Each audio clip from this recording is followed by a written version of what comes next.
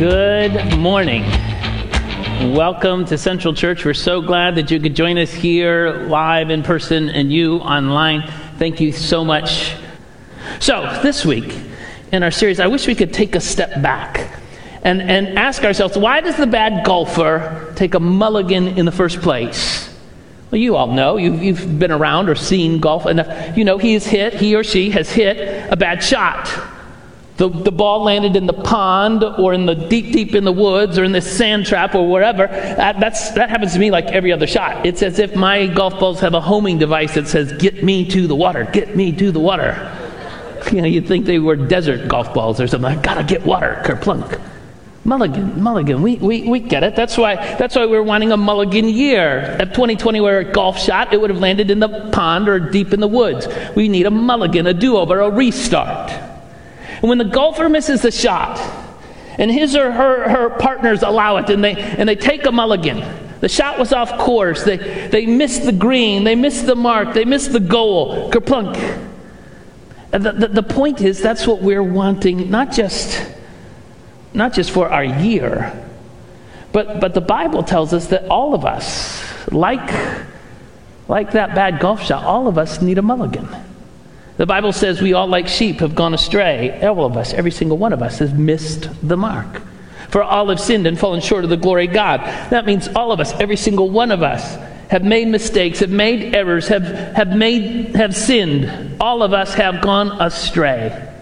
Soon we'll be starting the community Bible reads again. We're starting all over way back in book 1, which begins with the book of Genesis. Your commercial for the day is I'm going to be leading a group on Thursdays at 12 o'clock right here in the church if you want to join my group starting sometime early in February. But when you read, if you're familiar and you've read Genesis enough, you know that when you get into the book of Genesis, you don't get very far before person after person after person goes astray, over and over again. You know the story. Adam and Eve started off. You know their story. Second generation, Cain kills his brother Abel, and then Lamech comes along and he introduces polygamy to the world. And then there's Noah, the most righteous man in the whole world, right? Noah, build your boat. Noah, zookeeper Noah, he gets drunk, curses his own grandson. And I don't know if I can talk about Lot in polite company when the residents of Sodom surround his house. Instead of fighting, instead of doing something noble, he offers his daughters that they might violate them. It's terrible. And Lot is the most righteous man in all of Sodom. And Abraham plays favorites with his sons Isaac and Ishmael. They become estranged. And then Isaac plays favorites with his son Jacob and Esau. And they are enemies for 20 years. And then Jacob plays favorites with his sons. And 11 other brothers want to kill Joseph. And then eventually they sell him into slavery. They're dysfunctional from beginning to start. You would think if you're writing the Holy Bible, you would find some more holy people to put in it. It's person after person after person. Why is Scripture, beginning from the get-go, why is Scripture so filled with unholy people? It's because I think the important theological truth is every single one of us need a mulligan. Every single one of us have missed the mark. Every single one of us have gone astray. Every single one of us has sinned. Let's go back to Jacob. He's probably the poster child of a guy needing a mulligan. Isaac and Rebekah's second-born son, twin, Jacob. Esau was his brother. I suppose all of us, if we look deep into our family tree, sometimes you don't have to go all that far. You'll find a scoundrel, an embarrassment, someone who you'd rather not talk about. I've told you before, my great-great-grandfather was on the run from the feds in England. Our name hasn't always been Prince. It used to be Pierce. He changed the name to keep the feds off his back. I don't think it worked. Great-great-grandpa was a scoundrel, a thief, all those things. Well, Jacob is the same. In fact, Jacob changes. His name is going to get changed too. We're going to talk about that in a minute. But he was a scoundrel. His name means, Jacob means heel, as in I'm going to crush you under my heel. His name can also mean usurper or deceiver, which is not a particularly nice name. It's accurate. Jacob the con man. When he was young, he cheated his brother, his knuckle-headed brother Esau, out of his birthright for a bowl of stew. Are you kidding me? Who would do that? Carla's a great cook, but her stew is not worth the entire inheritance. But Esau, one fry short of a Happy Meal, he says, okay, sure, give me the stew. How good of stew is that? And if that doesn't make it bad, his brother Jacob not only cheated him out of his birthright, the inheritance, he also cheated him out of his father's blessing. He got his mother involved in it. He dressed up like Esau. It was a terrible thing, lying to his half-blind, half-dead dad. You think your family is dysfunctional. This family is dysfunctional with a capital D. Terrible. As you might imagine, when knucklehead Esau discovers that his brother not only stole his birthrights, but stole his blessing, he is not happy. And he takes off after Jacob, and Jacob takes off, going to stay with his uncle Laban. Now, he doesn't get very far into that journey until he realizes he needs to rest, he needs to camp out, and he stops at a place called Bethel. When you leave and lickety-split like Jacob did, you don't remember everything to take, and he must not have taken a sleeping bag, because the Bible tells us that he uses a rock for a pillow. Now again, he's just taken off. He's stolen his brother's birthright. He's stolen his brother's blessing. He's on the run. He's got a rock for a pillow. If that were me, I wouldn't be able to sleep a wink. I'd be paranoid. Every sound I heard, is that Esau? Is he coming? Is he coming? Where's Esau? He's coming to get me. I wouldn't be able to sleep a wink. I can't drink coffee after noon. I wouldn't have been able to sleep a wink. So nervous. And yet it doesn't seem to have a problem for old scoundrel Jacob. He sleeps like a baby. Not only does he sleep, but he has a dream. All right, if you're in the Holy Bible, you are a swindler, a con man. You cheated your brother out of his birthright and his blessing. You would think in this dream it's going to be a holy smackdown. It's going to be God Almighty taking just body slamming and 1, 2, 3, you swindler, you con man, you cheat, you terrible person. But that's not what happens in this dream. He has a dream of the ladder, the largest ladder, the biggest extension ladder of all time. It reaches all the way up to heaven. It's more like a two-way escalator, because the angels are cruising up and they're coming down and they're up and they're down. And he hears from God. And this is what God says to him. I am the Lord, the God of your father Abraham and the God of Isaac. I will give you and your descendants on the land on which you are lying. Your descendants will be like the dust of the earth, and you will spread out to the west and to the east and to the north and to the south. And all peoples on earth will be blessed through you and your offspring. Remember, who's he talking to? He's talking to the con man Jacob. Verse 15, I am with you and will watch over you wherever you go, and I will bring you back to this land, and I will not leave you until I have done what I have promised. What in the world? God, this is Jacob. Not only is God not striking him down, not only is he not giving him the biggest body slam of all time, he's giving him pretty much word for word the same blessing, the same promise that he gave to Abraham, his grandfather. Jacob is not getting what he deserves. That's my point. Instead of the body slam, Jacob, con man, Jacob is going to be the person through which the entire world is blessed. Are you kidding me? This story leaves me a little upset. I want people to get what they deserve. I want the people who stormed into the Capitol to get what they deserve. I want people who commit crimes to get what they deserve. Jacob is not getting what he deserves. Why? No. Blow him up, Lord. Send a lightning bolt. And then, when I get really upset about it, I remember the verses that I gave you, about 7 minutes ago. We all have sinned and fallen short of the glory of God. We all, like sheep, have gone astray. Jacob is no worse than you and me. Oh, his words are written in black and white. People have been talking about his actions for the last 4,000 years. Your actions may be much, much quieter. No one's going to write about them, probably. You're not going to be splashed across some scandal webpage. But all of us, every single one of us, the truth is, has sinned. We've all gone astray. And when we return to God, God is gracious and merciful and good and kind, and offers us a mulligan, just like he did for Jacob.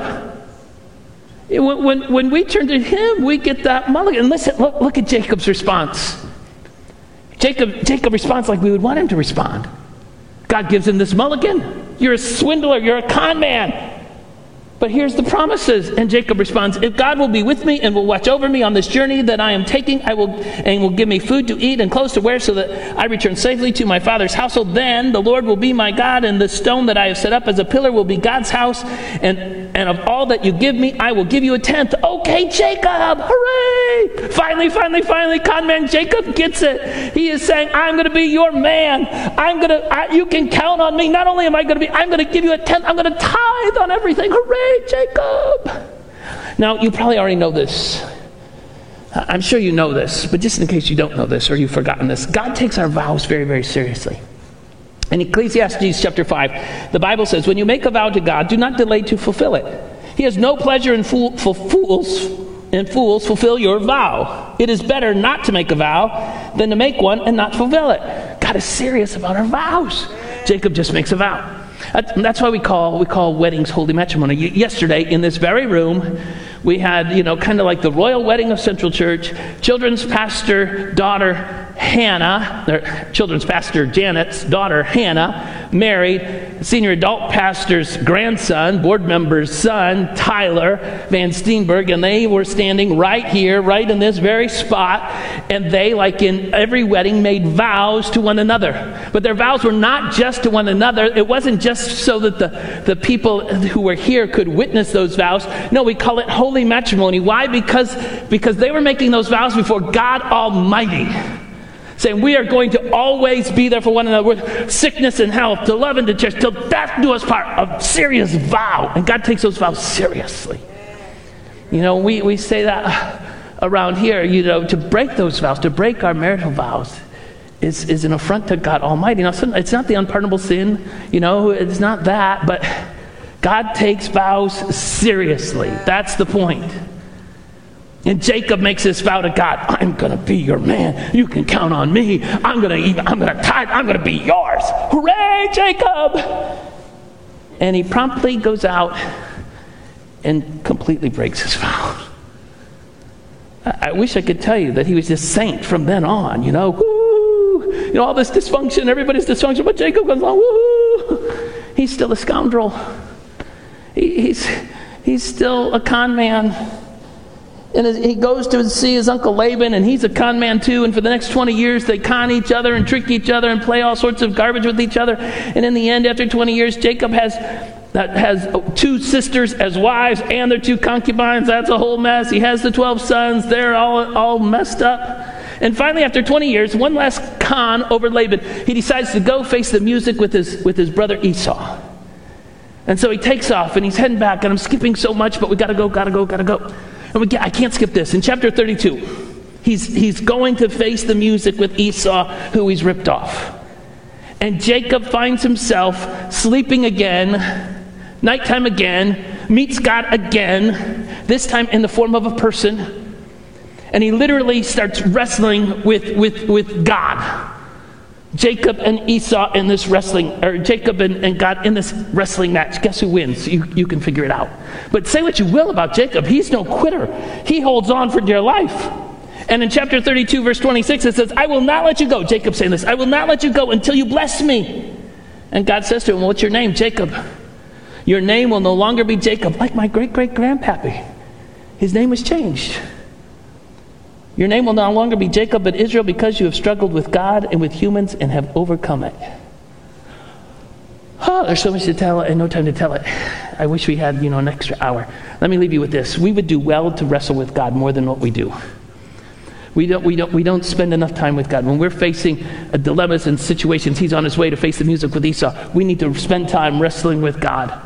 We need to be pouring out our God far more than what we do for our country, for our families, for our neighborhood, for our state, for the situations, for the circumstances.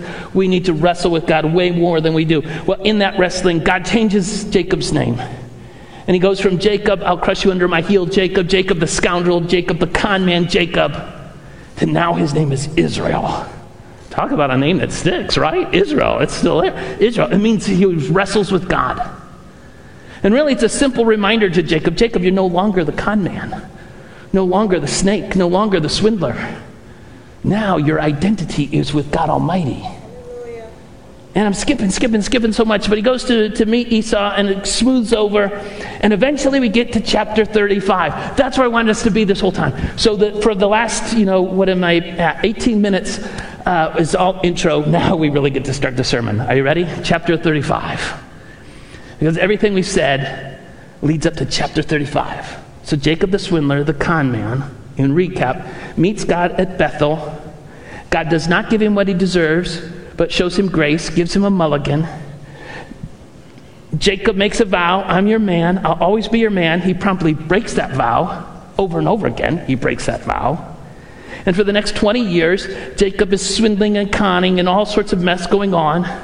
He finally takes off to face the music with his brother, but before he gets there, he has another encounter with God, who changes his name to Israel. You're no longer a swindler. Now you're wrestling with God. Your identity is with God Almighty. And then everything goes well with his brother. I don't know if you're counting at home. Is that 2, 3, 5, 50, 1,000 mulligans? How many mulligans has God given him?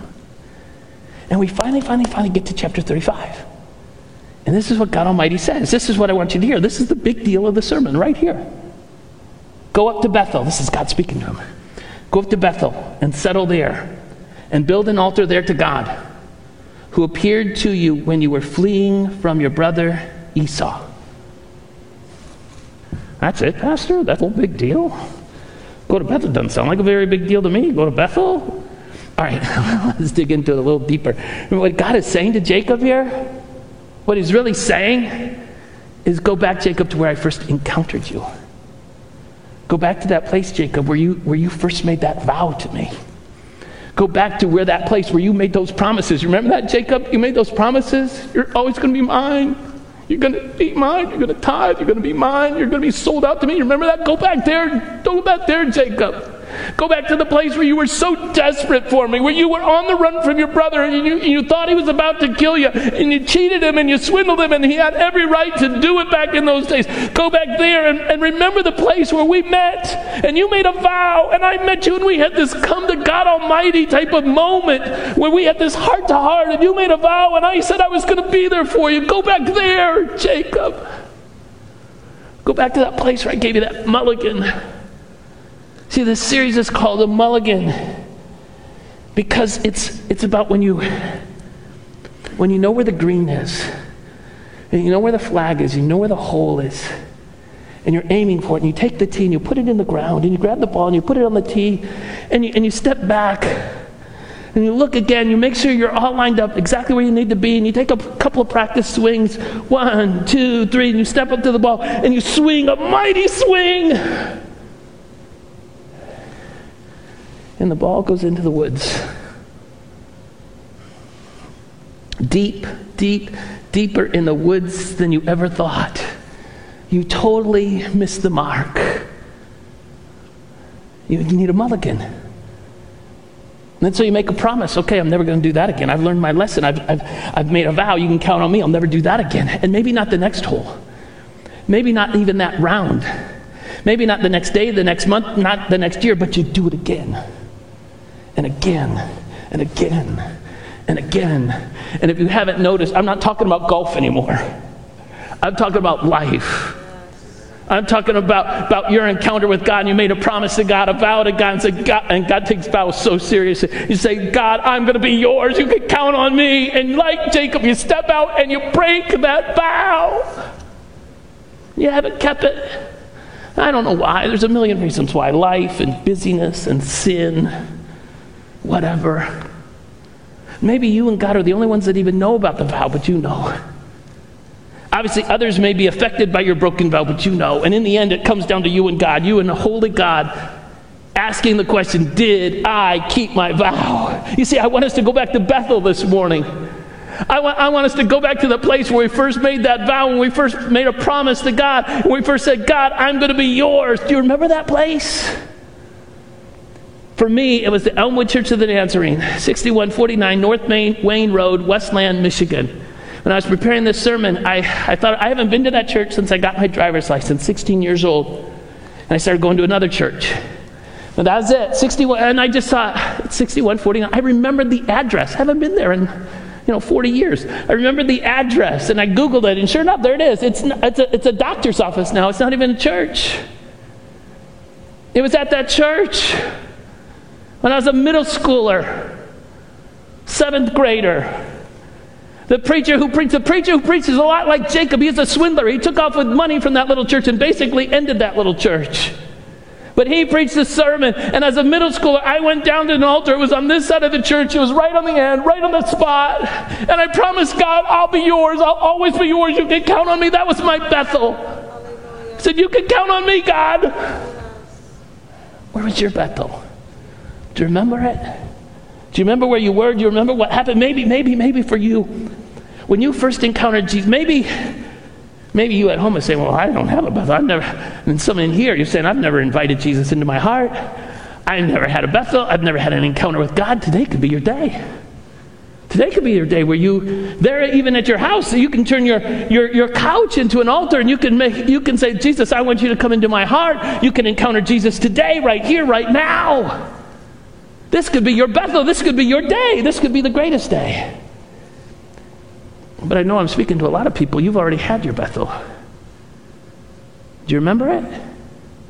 Maybe it was an emotional time when you found yourself, maybe it was in an altar, maybe it was at home, but you found a time when you said, Jesus, I need you to come into my heart, and Jesus was faithful and just, and he did just that, and he wiped your sins away, and he took away your guilt, and he took away your shame, and you were overcome with emotion because of what Jesus had done, and he made your life so much better and cleaner, and you lifted up your arms and said, thank God Almighty, I'm free at last.